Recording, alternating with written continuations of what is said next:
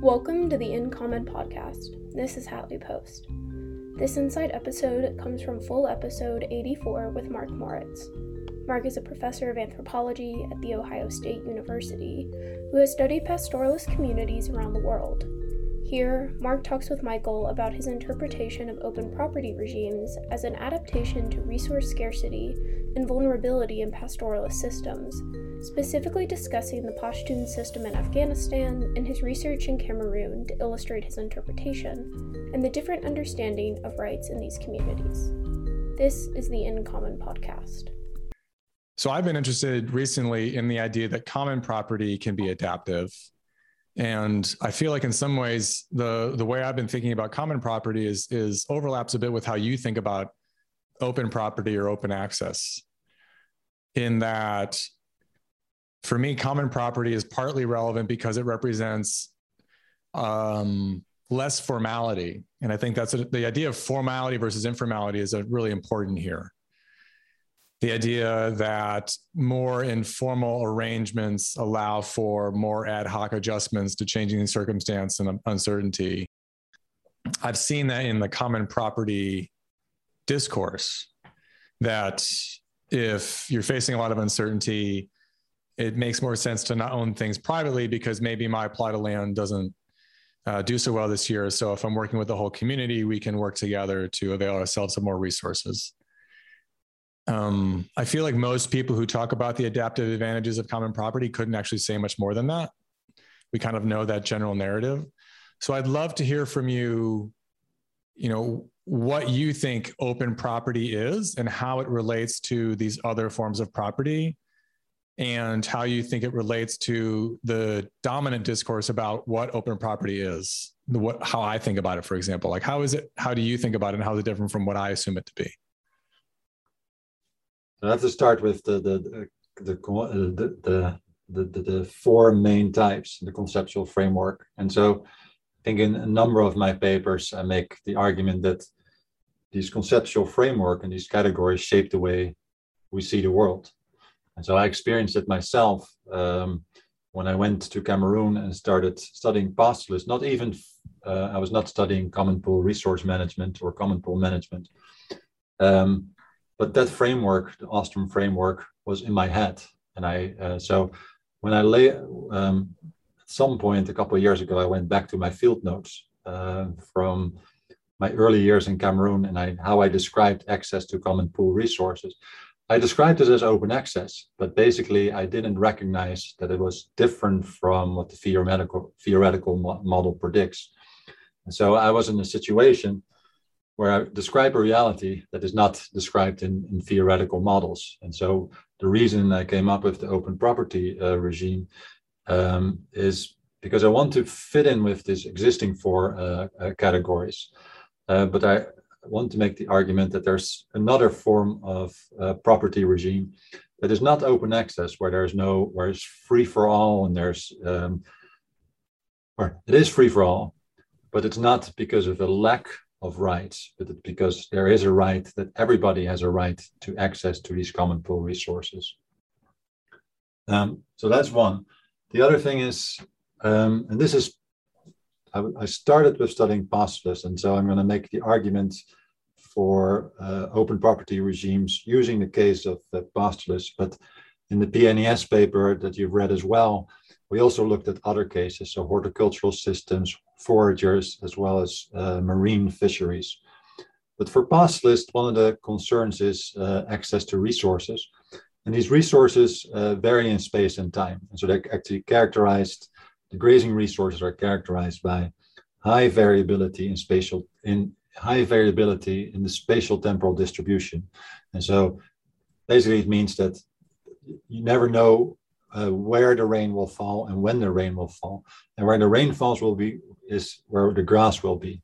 And so this means that pastoralists are mobile. They go with their livestock to where their resources are. And it's not that it's totally random and chaotic. There's some seasonal patterning to it, but it's not entirely predictable either.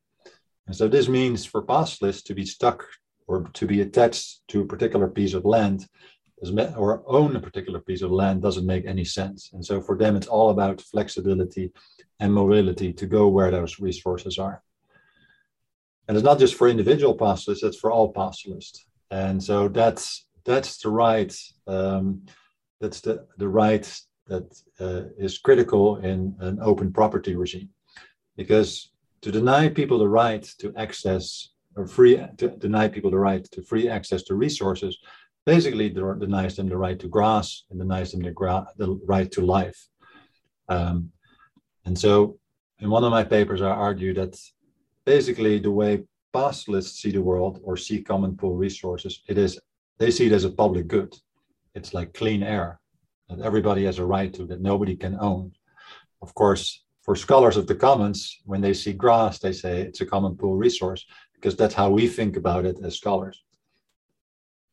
So that distinction, I mean, it's interesting, Mark. So the distinction between the common pool resource and a public good is really about exhaustibility or subtractability. And it does seem like a part of the story that you're talking about here also has to do with how much environmental pressure is being placed on the resource system. Yeah, and that's a good point too. And so there's something fundamentally different between sedentary folk and nomadic folk. And I'm kind of exaggerating, but I'm exaggerating to make a point clear. So the pastoralists that I worked with in Cameroon, many of them originally came from Nigeria. Many of their kin and friends went off to Chad, to the Central African Republic, some even to the Congo. And so what they do is they go where the resources are. And so if there's resource scarcity, they will go to the places where it's better. Actually, they will go to the places where it's better, even before there's scarcity. And so for pastoralists, there are no boundaries and there is no scarcity, because there's always some place elsewhere where there's resources. It may not be the best, and sometimes they cannot go to places because of insecurity. But because of their mobility and because of their flexibility, the resources are basically unlimited. Of course, for sedentary folks, that makes no sense, because you say, this is the village, these are the village boundaries, and these are the limited resources. Or you say, this is my nation, and these are the boundaries, and these are the resources. And of course, the pastoralists that I work with, but it's also in other parts of the world, pastoralists cross national boundaries. They go from one area to another area. And so their perception and their idea of resources is very different. Mm. Yeah, there was some language you used that I think I just don't have the background to fully understand, Mark, when you talk about, this was in the IJC piece, this idea that these systems are in disequilibrium, relating to this idea that they're, the vegetation is not being driven. The term you use is there's a weak coupling between the herbivores and the vegetation, and what it's more driven by what's the term you use? The root. Oh, I wish I could find it now. The root bank. And so it's this idea that biophysical drivers are more what's causing abundance or depriving us of it. Is there extra work this idea of disequilibrium does for us in trying to understand this? Because I've struggled in my own work with the idea of equilibrium a lot. Like, people use it, but I often find I don't fully understand like what someone means when they talk about equilibrium. And so I was interested in your use of the term that you're saying that, look, these systems are actually not in equilibrium. Like, what's the significance of that for you, and how does it relate to these arguments? A couple of decades ago, there were a number of great papers that looked at rangeland systems, and particularly with the Turkana in East Africa. And so again, the concern is that in pastoral systems, livestock populations grow exponentially, and then they will overgraze the range.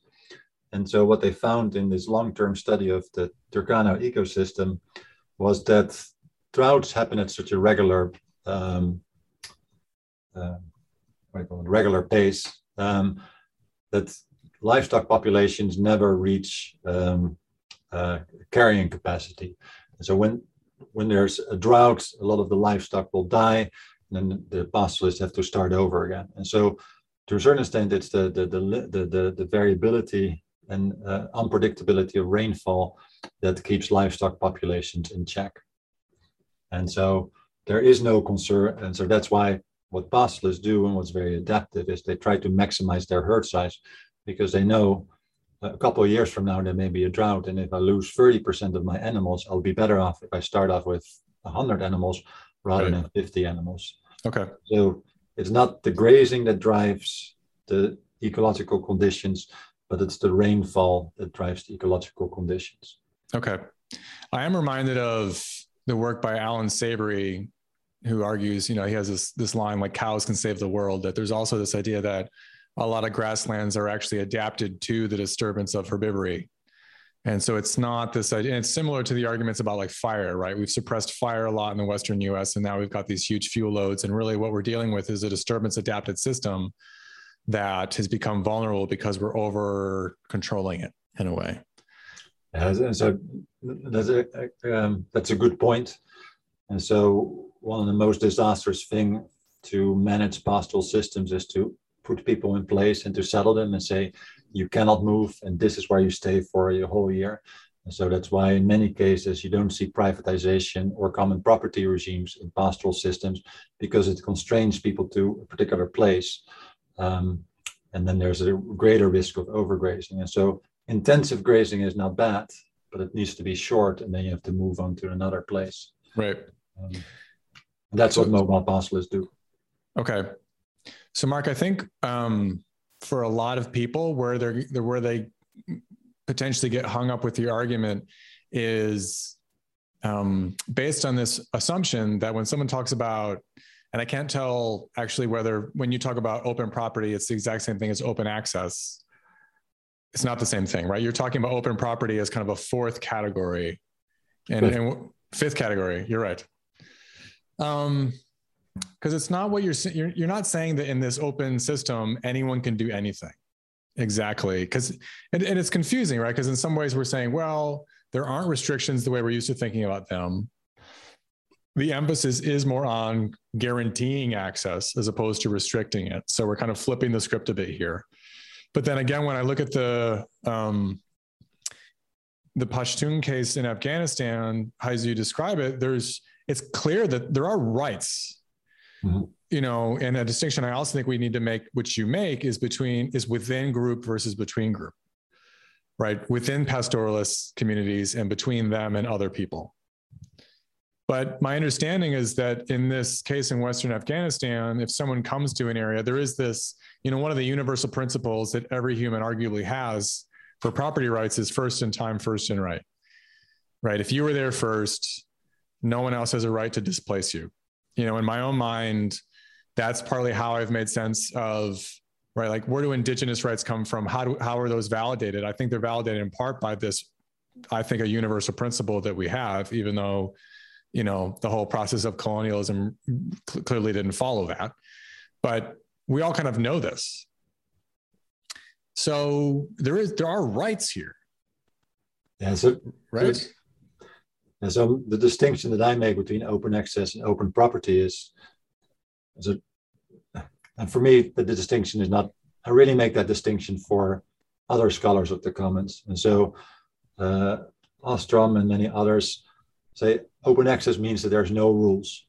Everything goes there, right. and it will be disaster. And I say, no, in these pastoral systems that I've studied, both ethnographically and in the literature, people have free and open access to these resources. But it's not because there's no right, it's because there's a shared understanding that everybody has a right and nobody can be excluded. And I think you describe it right. I flipped the script.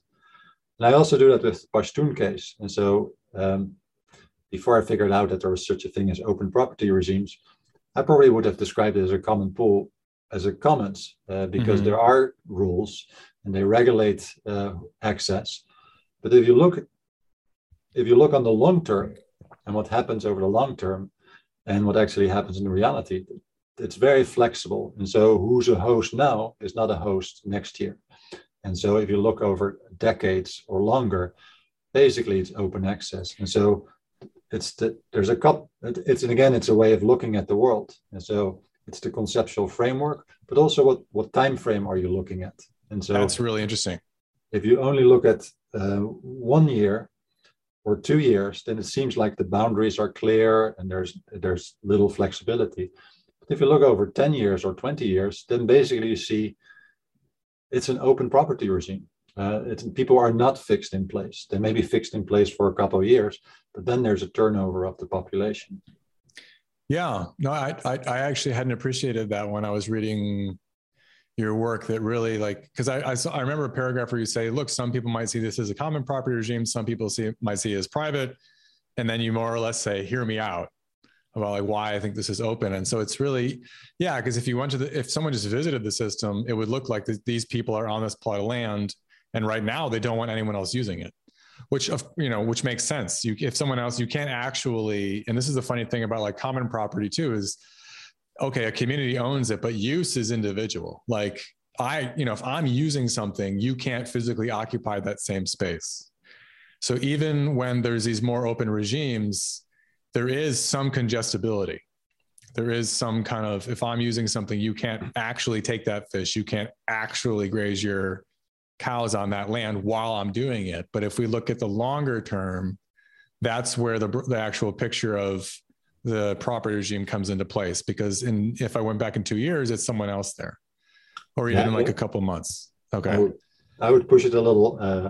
So that's the case of the Pashtun. And so indeed, if you look at the long term, it's very open.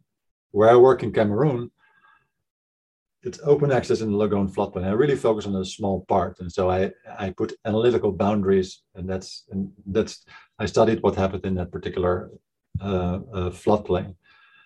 But what you see is that people go back, and you mentioned attachment to place. And so what you see is that people go back to the same places. And so when you look at Google Earth, or when I look at Google Earth, I can see those those campsites where people camp. And so since people camp there year after year after year after year, they become bare spots. And if I were a conventional researcher, I would say, oh, it's degraded because of the cattle.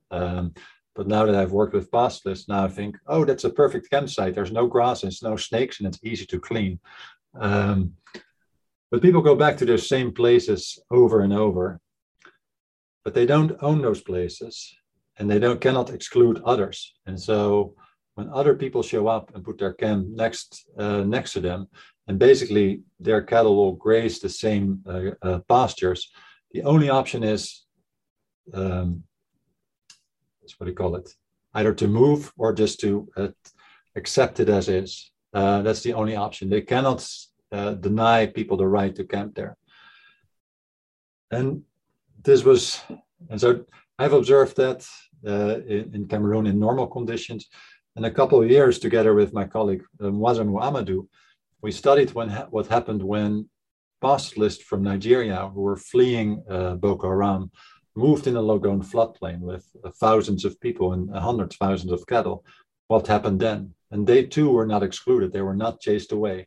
And the only option that the resident Cameroonian pastoralist had was to move elsewhere or basically deal with it. I mean, it was not ideal, but the idea that you cannot deny people the right to live and to keep their animals alive, that was more important than saying, this is mine, you cannot have it. Thanks for tuning in.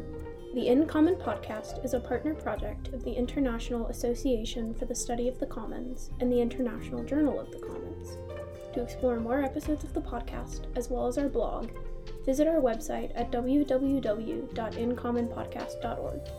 Here you will also find a list of the members of our recently expanded team, as well as a link to our Patreon page where you can make a small donation to help us cover our operating costs. You can also follow us on Twitter at InCommonPod. Thanks again.